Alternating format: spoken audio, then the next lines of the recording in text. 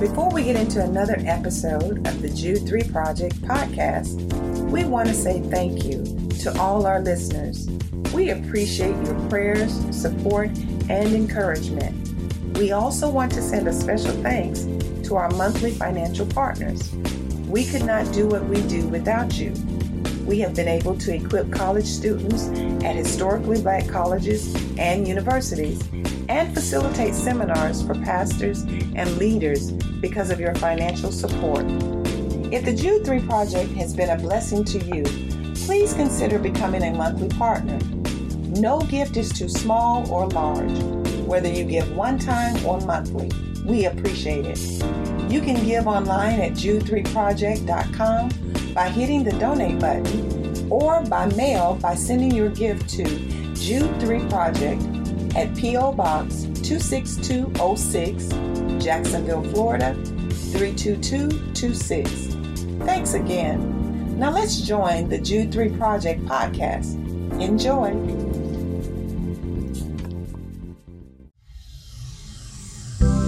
Hello, welcome to the Jude 3 Project podcast. I'm your host, Lisa Fields. I'm the founder of the Jude 3 Project.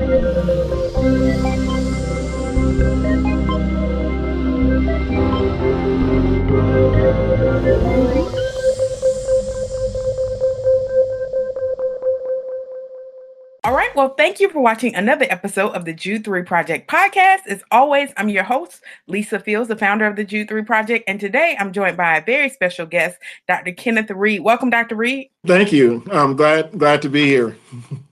Thank you. I heard of you through Dr. Micah Edmondson. So you come highly recommended. For those who don't know who you are, just give us a little bit of background. Sure. My name's Kenneth Reed. I am originally from Atlanta, Georgia.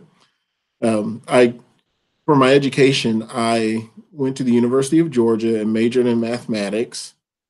And then I got my theological training from Dallas Theological Seminary, earned a THM there. Then I went to the Southern Baptist Theological Seminary, earned a one-year THM there, and earned a PhD in 2015. My topic of my dissertation was dealing with a defense of penal substitutionary atonement. I am married. We are living in Grand Rapids, and we have just enjoyed our time here. God has really blessed us here. So I'm now teaching systematic theology and historical theology at Grand Rapids Theological Seminary. That's awesome. And it was a pleasure to meet you and your wife at Courageous Conversations. So it's good to meet you out there. So we're going to talk about something that's not controversial at all today. Something very, very simple and easy. Hell, the topic of hell. When you think about people's views on hell, what usually comes to your mind? Well, hell is such an uncomfortable topic. It's frightening, to be quite honest, and rightfully so. So there are some who want to reject hell or at least ignore it simply because of the frightening nature of torment eternally. It is not a topic that anyone would get any joy out of. So I affirm that you definitely should be troubled by the prospect of hell. And rightfully so. I also see that people will try to dismiss it, ignore it, or even redefine it in different ways so that to take away the force of the calamity and just the tragedy of anyone who would wind up there. So I would say that it's definitely uncomfortable, but it is a part of biblical revelation. And so I think we do need to deal with it and deal with it in a straightforward manner. Yes, it is. It is very uncomfortable, but we definitely have to deal with it. Deal with it, even though it's uncomfortable. So we're going to dive right in and talk about, like, what does the Bible say about hell? And when we think about how the Old Testament kind of talks about hell and the New Testament kind of talks about hell, it kind of seems to be different because there are different words to describe, like Sheol. Mm-hmm. So how does the Old Testament talk about the concept of hell? Yes, I would say that in the Old Testament, the concept of hell is very underdeveloped. There's not a lot in the Old Testament even about personal eschatology, what happens to us when we die and the final judgment. When we think about Old Testament cosmology, there's a view of God in heaven, of us on earth, and then Sheol, which is basically the place of the dead. So, and the place of the dead can be the wicked and it can be the righteous as well. So we don't have a lot of information about that. I would say that the belief in the resurrection is hinted at in the Old Testament in different places. And we can see some hints of what would come to be the New Testament teaching about hell in the Old Testament. For example, in Isaiah chapter 66, verse 24, there's an eschatological vision that Isaiah is putting forth. And in this eschatological vision, in verse 22, he says, as for the new moons and the new earth I make shall remain before me, says the Lord. So shall your offspring and your name remain. From new moon to new moon and from Sabbath to Sabbath, all flesh shall come to worship before me, declares the Lord. And verse 24 is very interesting. It says, and they shall go out and look on the dead bodies of the men who have rebelled against me. For their worm shall not die, their fire shall not be quenched, and they shall be an abhorrence to all flesh. Now, of course, the reference to the worm not dying may be familiar if you look at some of Jesus's comments in the New Testament. So this may be a quote or reflection that Jesus uses to go back to this particular passage. However, I don't think we should be so quick to say that they are talking about hell in its developed form as we know it in the New Testament. I think what we can see is that this is an eschatological concept, that this is going to be something, whatever's being described in Isaiah right here, that is going to happen in the future. There is a separation between the righteous and the wicked. And then somehow fire is linked with them. And fire is a symbol that is used in the Old Testament as well for judgment. The other passage that gives us a hint would be perhaps Daniel chapter 12, verses 2 and 3. And that talks about the resurrection. But in verse 2, it says, many of those who sleep in the dust of the earth shall awake, some to everlasting life and some to shame and everlasting contempt. And so even there, we see a division again between some to life, usually implied as the righteous, and some to shame and contempt. So there is a hint in the Old Testament, and there is foundation for linking the New Testament concept of hell into the Old Testament. I would also say that in the intertestamental literature, I think we need to be careful because there are some passages that imply annihilationism, but there is another passage that pictures hell as a fiery abyss of the final judgment in 1 Enoch 90:26. And though that is not the word of God, we can see that there is some foundation where the Jews are starting to think of hell in a more developed way. Mm-hmm. Mm-hmm. I think that's helpful. So how does hell develop in the New Testament? Well, I would say Jesus is most responsible for our concept of hell. Many scholars have noted that Jesus is the one who talks more about hell than anybody else. And so we just need to look at his words and see what he actually says about it. Just to give you a few examples, Matthew 5:22. But I say to you, everyone who is angry with his brother will be liable to judgment. Whoever insults his brother will be liable to the council. Whoever says you fool will be liable to hell of fire. Matthew 18:19. If your eye causes you to sin, That's Matthew 18:9. If your eye causes you to sin, tear it out and throw it away. It's better for you to enter life with one eye than with two eyes and be thrown into hellfire. So the implications of these verses, Jesus is showing us that hell is dreadful, but it is conscious and also unending. And Jesus uses it as a motivating factor in order to get things right with God right now, in order that people may avoid this judgment. There are quite a few other passages that Jesus uses. If you think about Matthew chapter 25, verses 31 through 46, there he talks about the separation of the goats, of the sheep and the goats. And in that separation, the righteous go on to be with God to eternal life. The wicked go to eternal punishment. And what is striking about that passage is that both the wicked and the righteous are going to some type of eternal abode.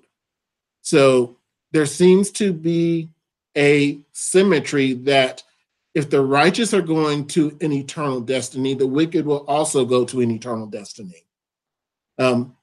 I think another passage that is very powerful is Luke chapter 16, verses 19 through 31, which is the story of the rich man and Lazarus. And of course, we know that the rich man ended up in torment. Lazarus ended up in Abraham's bosom in a place of paradise. And so there are some who would dismiss this particular text because it is a parable. However, what I would argue is that this picture of hell or torment is consistent with Jesus's other teachings. So I don't think that this can be dismissed out of so quickly. And so I think Jesus gives us a very firm foundation for believing that the nature of hell is conscious, is everlasting, and is dreadful, tormenting. And so when we think about the New Testament teaching regarding hell, most of the foundation of it is from Jesus himself. Mm-hmm. And that's interesting because some like to paint the picture of Jesus as kind of this somebody who is, I don't know, it's almost like not a complete picture of who he is in scripture. And so it's interesting that he has so much to say about hell, and most of what we know about hell comes from him. Go ahead. I'm sorry. I was just going to add, yes, I would agree. If you're going to take Jesus's kindly comments and, quote, tolerable comments, you have to take the ones that you have to take seriously, the ones where he talks about hell too. You have to take the whole Jesus as revealed in all the whole Gospels. Mm-hmm. Mm-hmm. When we think about, I think about Revelation and how John says that hell will be cast into the lake of fire. So it seems to suggest that hell right now is not on fire, a place of where people are actually burning now, but a place that in the final judgment will be a place that is cast in the lake of fire, which I think is a different understanding of how people, when they think of hell now, they think of just people in torment and burning now and not later. Mm-hmm. I would agree. In its formal sense, hell is eschatological and the lake of fire. I think as we think about the personal eschatology, or where we go after we die, the Bible is clear that those who are have a relationship with God will go to a place called paradise. But that place is still a holding place until the final judgment. And correspondingly, the Bible would say that there is another place that the wicked would go. It's usually referred to as Hades. And Hades may be a place that has both righteous and wicked, but their destinies are different. However, I would say that there is still some torment that is implied in the destination of the wicked after they die. And so they would not wind up formally in hell until the final judgment. That's helpful. What are some common misconceptions you think about just the discussion around hell? Common misconceptions. First, perhaps that hell is not possible because God is all loving. And I think we need to, first of all, think about God's nature. God is fully loving, but he's also holy, just, gracious. We don't prioritize one of God's perfections over the other, but they all cohere together. I believe an ancient view of God's perfections that unified them, we would call it simplicity. That is, we don't isolate his perfections one above the other, but they are all unified and cohere together, although we can only conceive of them in sequence and apart, and we can only see them exercised in different ways, but we cannot really wrap our minds around the simplicity of God. But when I think about it, I think many of his acts show both his mercy, his love, as well as his justice and wrath. And so, can a loving God send people to hell? Well, if we think about just his nature, he's loving and just. Another thing to think about when we deal with the love of God is God loving if he approves of sin or if he lets wrongdoing go unpunished? I'm not sure that is a loving thing. I think it's more loving for God to deal with sin.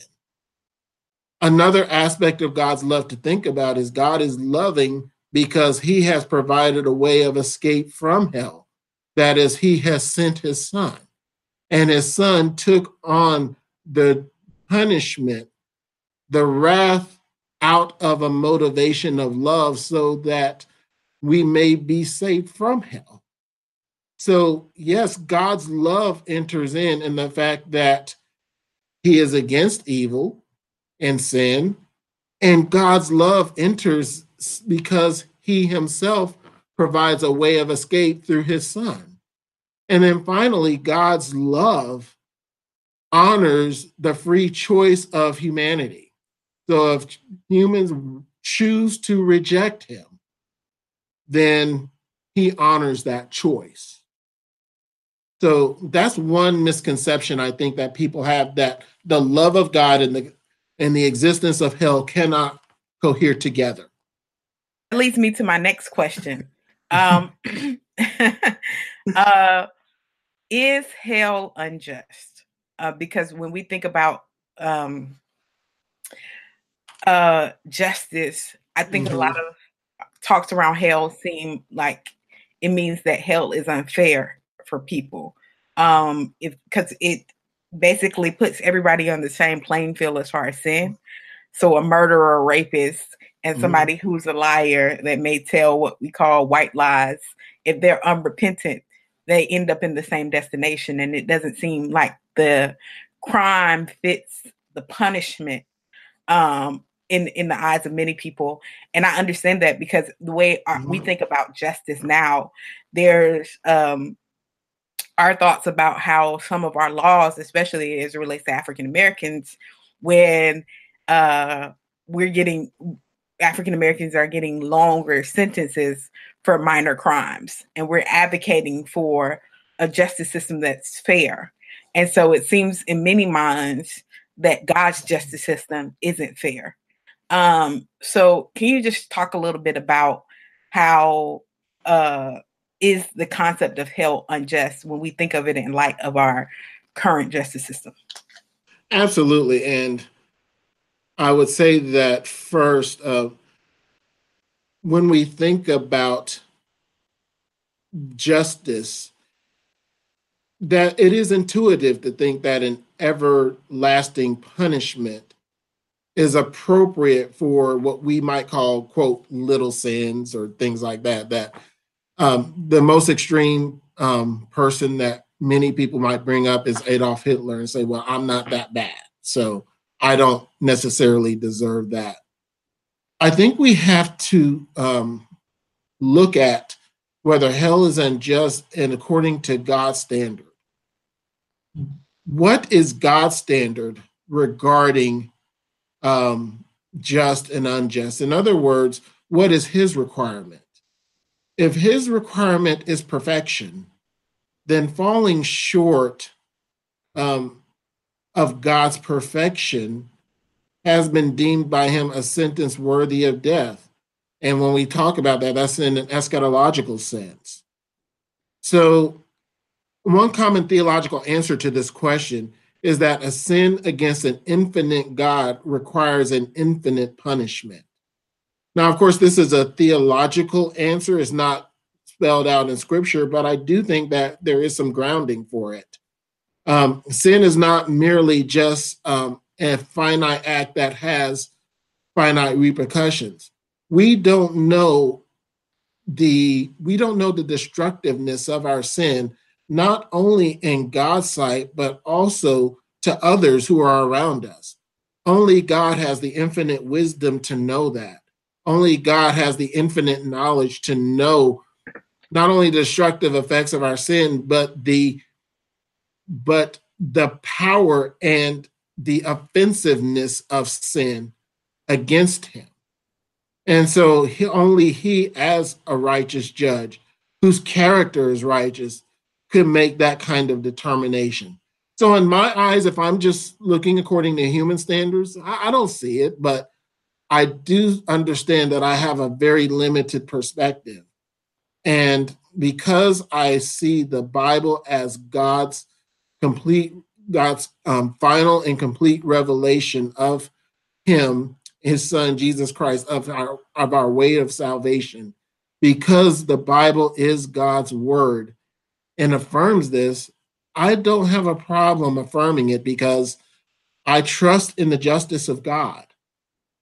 I would also have to say that Jesus does imply that there are degrees of punishment. So everybody does not get the same punishment. There are some who will be judged more because they had more knowledge. So even in Jesus's talk about hell, he doesn't always say that everyone gets the same, but there's still a judgment there. It's just that if someone does not know Christ, they will be away from God and in a place that is apart from him. Mm-hmm. That's interesting. I always think about when I think about degrees of sin, I always think about the first sin committed. Mm-hmm. And we are here with all the sinfulness in the world because somebody ate fruit. as I think about it, the first original sin was not a sexual act. Mm-hmm. It was not murder. We are here with all the chaos in this world because somebody ate fruit.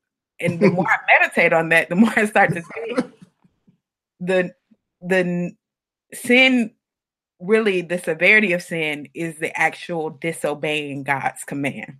Yes. Whatever that command is, whether it's as small as one would think eating fruit or committing murder or genocide. Mm-hmm. It seems as if the nature of sin is disobedience to God's word, no matter how small or how big. And so the more I think about that, it's like, that means God takes what he says as a commandment for us seriously, so seriously that we are in a chaotic world because somebody ate fruit. And it's like, when you start thinking about that, you're like, it takes on a whole new meaning for you. If one would say that's extreme, which it seems extreme to me, in my own finite mind. Right. But that's just how seriously God takes his word. So if you accept that we're in chaos now and evil is present in this world because of the original sin, because of Adam and Eve eating fruit, then it seems to me that the other things shouldn't be as far-fetched. you almost have to not accept that part for the other things to not make sense. So I get it. If you don't affirm original sin, if you don't think that we're here today because they ate fruit, then I could get the conclusion of the severity of sin doesn't fit the crime. The degrees of sin don't fit the crime. But if you can accept that, then it seems logical to be able to kind of grasp that whole part, because that part to me is the biggest stumbling block. Absolutely. There's another word that I like to use. I loved what you said about disobedience, but I also think about rebellion. And I think that term brings another dimension. It's like, I'm establishing my kingdom. I'm establishing my rule against God. And I think in some sense, that is what sin is. And that's what Adam did in just eating that little piece of fruit. Yes. So when we think about hell, continuing this easy discussion, I want to talk about the concept of where the church was in the formation of the doctrine of hell in the early church, because some would argue that the early church kind of didn't have a concept of hell. It wasn't a big deal to them. And this is something that just developed as civilization went on. And this is something that was constructed to keep people, especially Africans, oppressed. So this was just something that a doctrine created for further oppression. This was not something that the early church believed in. This is a later development. As a systematic theologian and a historical theologian, what are your views on that pushback? Thank you. And actually, that couldn't be further from the truth. That the view of hell as eternal conscious torment was in the early church just about from its inception. If we think about, first of all, the rule of faith. The rule of faith is basically this rule that the whole church submitted to as the pure testimony of Christian theology. In its shortened form, you will find it in the Apostles' Creed. But there are two places in which the rule of faith is expressed in some of the early Christian writings. The first is in Irenaeus, in his book Against Heresies. In that book, he is, of course, dealing with the heretics of his day, particularly Gnosticism. And in book 3, chapter 4, verse 2, when he's describing the rule of faith, one of the phrases there he says is, the judge of those who are judged, talking about Christ, and sending into eternal fire those who transform the truth and despise his Father and his advent. And so even there we see that Irenaeus, who is a 2nd century theologian, has already codified the rule of faith that has already been going around in the early church. You can see this in the 3rd century theologian Tertullian in his prescription against heretics. He says in chapter 13 that the last part of the rule of faith, and I quote, and to condemn the wicked to everlasting fire, unquote. And so we see that the rule of faith is already including hell as a part of normal Christian theology.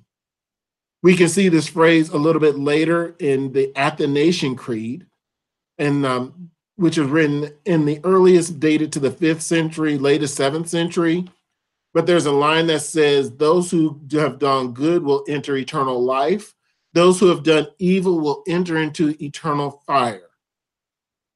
And so we see, even in the very early church, that hell is a staple of Christian theology. Perhaps the one who most powerfully set the agenda for this theology is Augustine, and he argues in his City of God for the eternal punishment of the wicked as a feature of Christian theology. He deals with different objections to hell as well. For example, one of the objections he deals with is that physical torment destroys the physical body. Thus, endless physical torment is impossible. And he responds, well, the resurrection body is constituted differently, and therefore is constituted to live forever. Therefore, the wicked are able to endure eternal punishment. Another objection, he says, is that limited sin over limited lifespan does not deserve eternal punishment. That's another form of the objections that we hear today. His response was that we need to understand the enormous nature of Adam's sin, and we also need to realize that the more joy and the more blessing we get because of our relationship with God, the greater the wickedness and the greater the consequences for abandoning God as well. But I actually like something that Augustine says in Matthew chapter 25, verse 40, regarding his commentary, Matthew 25, 46. This is, again, the separation of the sheep and the goats. And this is something he says. He says, if both destinies are eternal, meaning the righteous and the wicked, then we must either understand both as long continued, but at last terminating, or both as endless. For they are correlative. On the one hand, punishment eternal, on the other hand, life eternal. And to say one in the same sense, life eternal should be endless, punishment eternal should come to an end, is the height of absurdity. Wherefore, as the eternal life of the saints shall be endless, so the eternal punishment of those who are doomed to it shall have no end. And so he points out again the continuity of that verse. If you have eternal life, you're going to have eternal punishment as well. And so from the very early foundation of the church, from the rule of faith to Augustine to Athanasius, we see that hell is a staple of Christian theology. Mm-hmm. How did the thoughts of hell develop during the Enlightenment? I would say during the Enlightenment, because there was a rejection of authority, and ultimately a rejection of biblical revelation, a rejection of the church, the doctrine of hell became mythologized, so that hell began to be looked at as just myth, or perhaps a way to encourage people to behave rightly. However, the reality of hell was probably, I would say, allegorized or mythologized more. And so that is the trajectory that the Enlightenment and the theologies that came afterward would take that doctrine.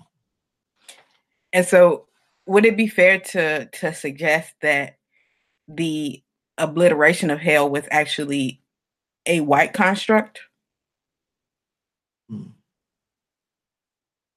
Or German? I would say that I think we can make that implication, yes, because it was the German theological approach that brought about the skepticism at first, and then, of course, it spread throughout Europe.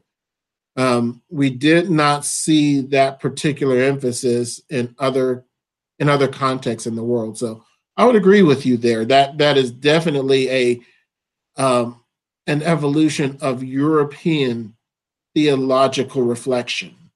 Mm-hmm. I think it's interesting that the foundational aspects of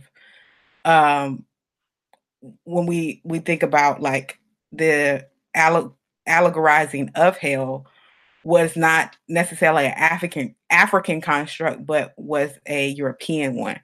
And as you said, the formation of the doctrine came from, or the thoughts of it, not the formation, because Jesus actually had a lot to say about it. But when you started naming like Athanasius and Tertullian, those were Africans. And then we talked about the allegorizing of it, it was Europeans. And then we come to America today, and one would argue that Europeans created the doctrine of hell to further oppress Africans. So it kind of is inconsistent with history, but it does show the gap there. Now, I do believe, I will say that Europeans that had Africans did push on that narrative to further oppress. So there is truth in that, in a sense. So I don't want to act like there was just this purified motive there, because there was not. So people manipulate the scriptures for their own gain. So that's throughout history.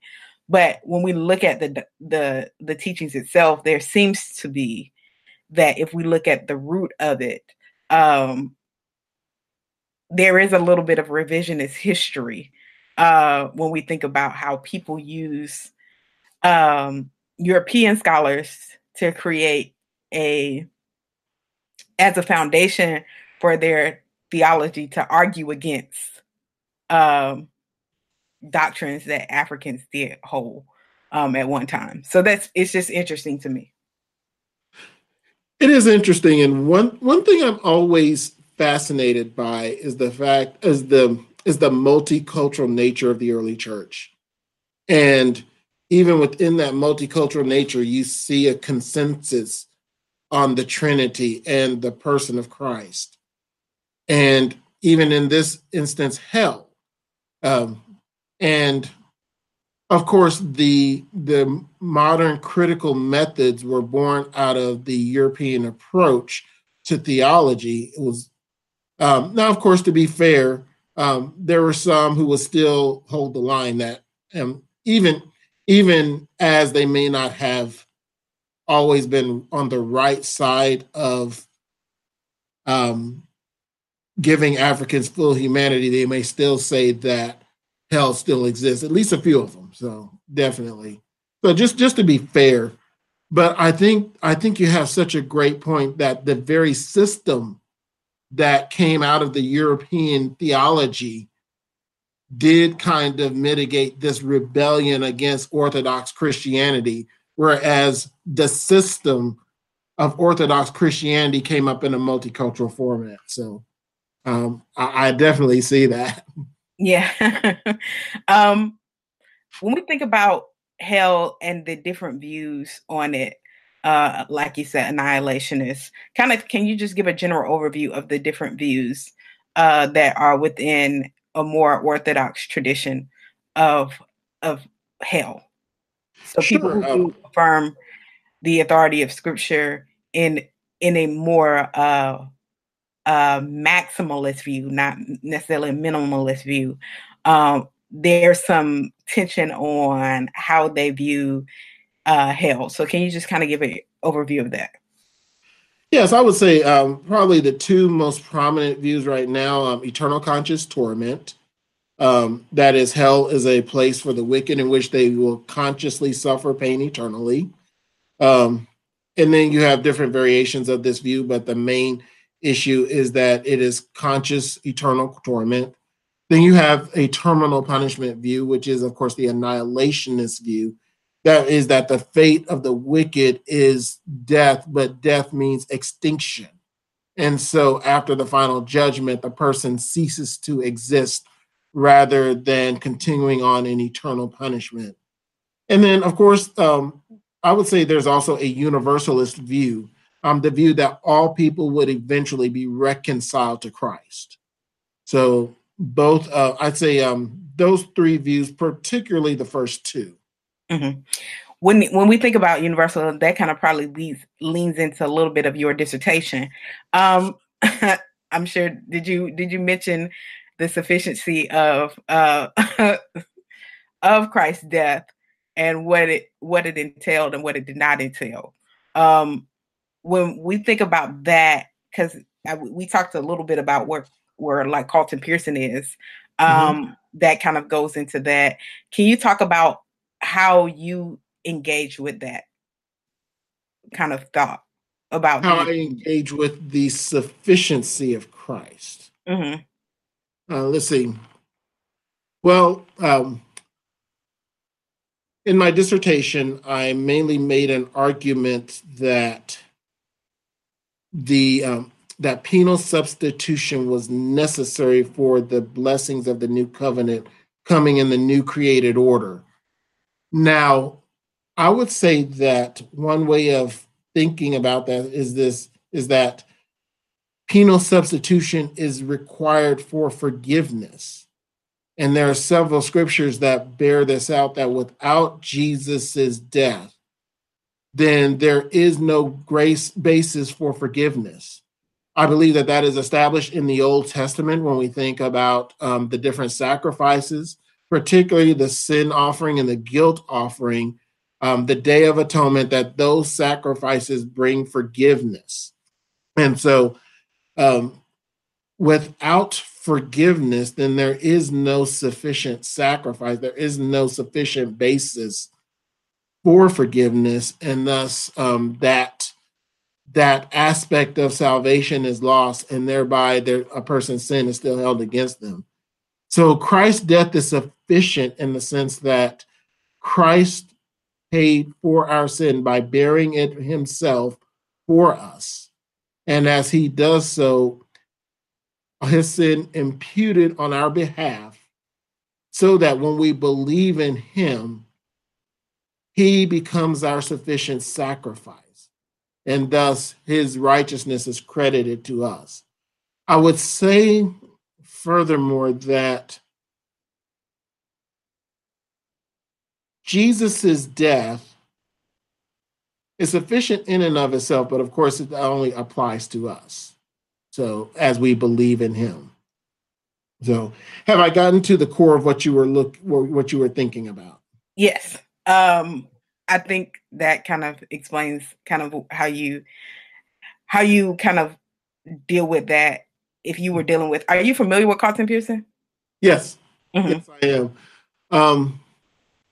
Yes, I think his view of universalism, I understand what he's trying to do. I just don't think that he gets it right when you look at just not what Christ has done for us, but the multifaceted nature of Christ's work, his life, his resurrection, and the gospel grounded in his work.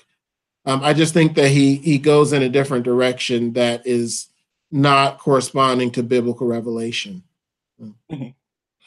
Maybe I could get you to write an article on that later for Jude 3. So what other things would you want to leave our audience with as it relates to hell? How has your view developed, if it has changed it any? And what books would you recommend as people want to dive deeper in this, as they're trying to sharpen their own view or even be challenged in some way? And those are my two final questions. Okay, sure. Let me do the books first, because those are I already have those on top of mind. One book, if a person wants to look at just all the different views together and the theologians as they respond to one another, is called Four Views on Hell. It is in the Zondervan Counterpoint series. I think that gives a very good taxonomy of the views. And another good book is called Hell Under Fire.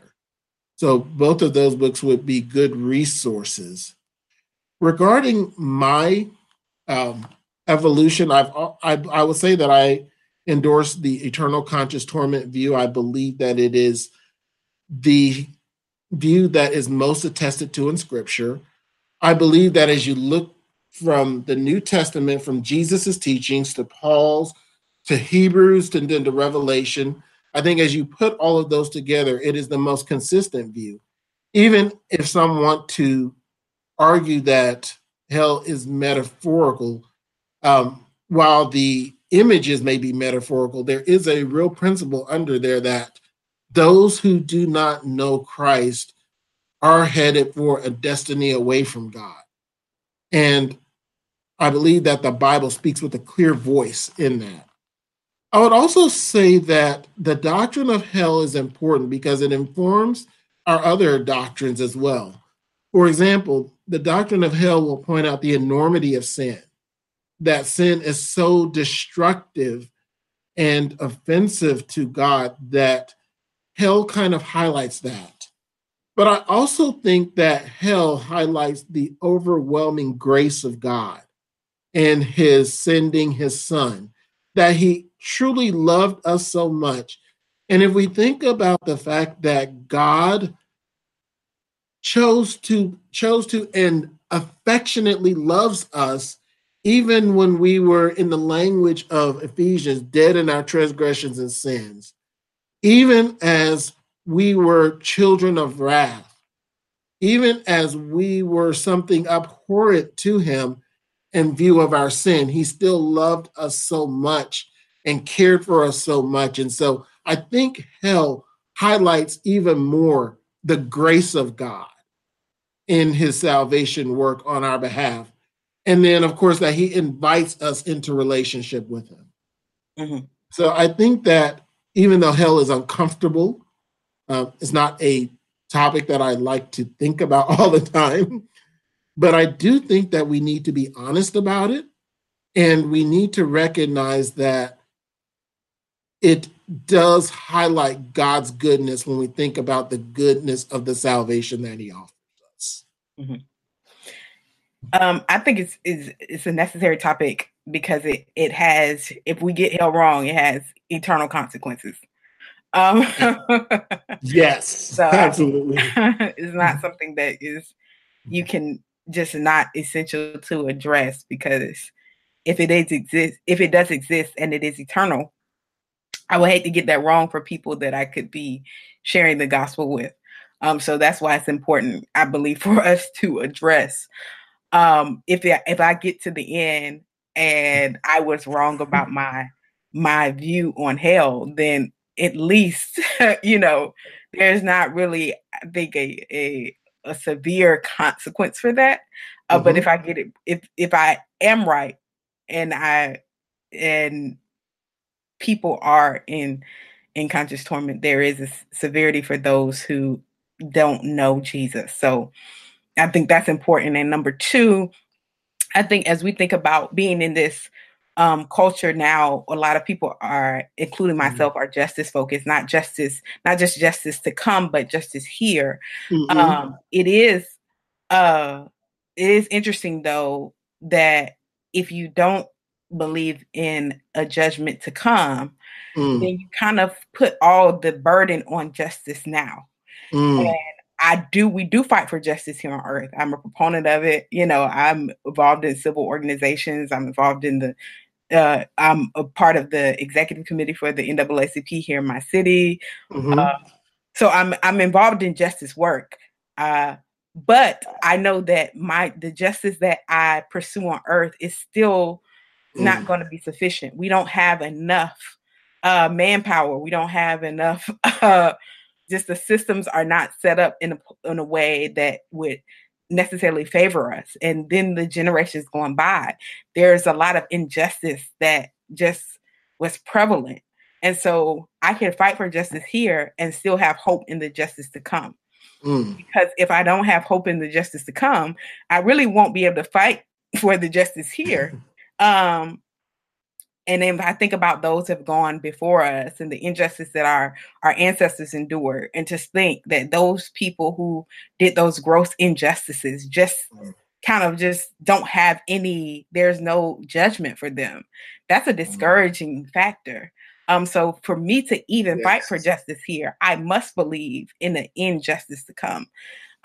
There has to be some kind of hope that God will make all things right. And so, I think that's something we should hold on to. Amen. Amen. Thank you. How would people get in contact with you on social media? Are you on social media? I am on Facebook. That's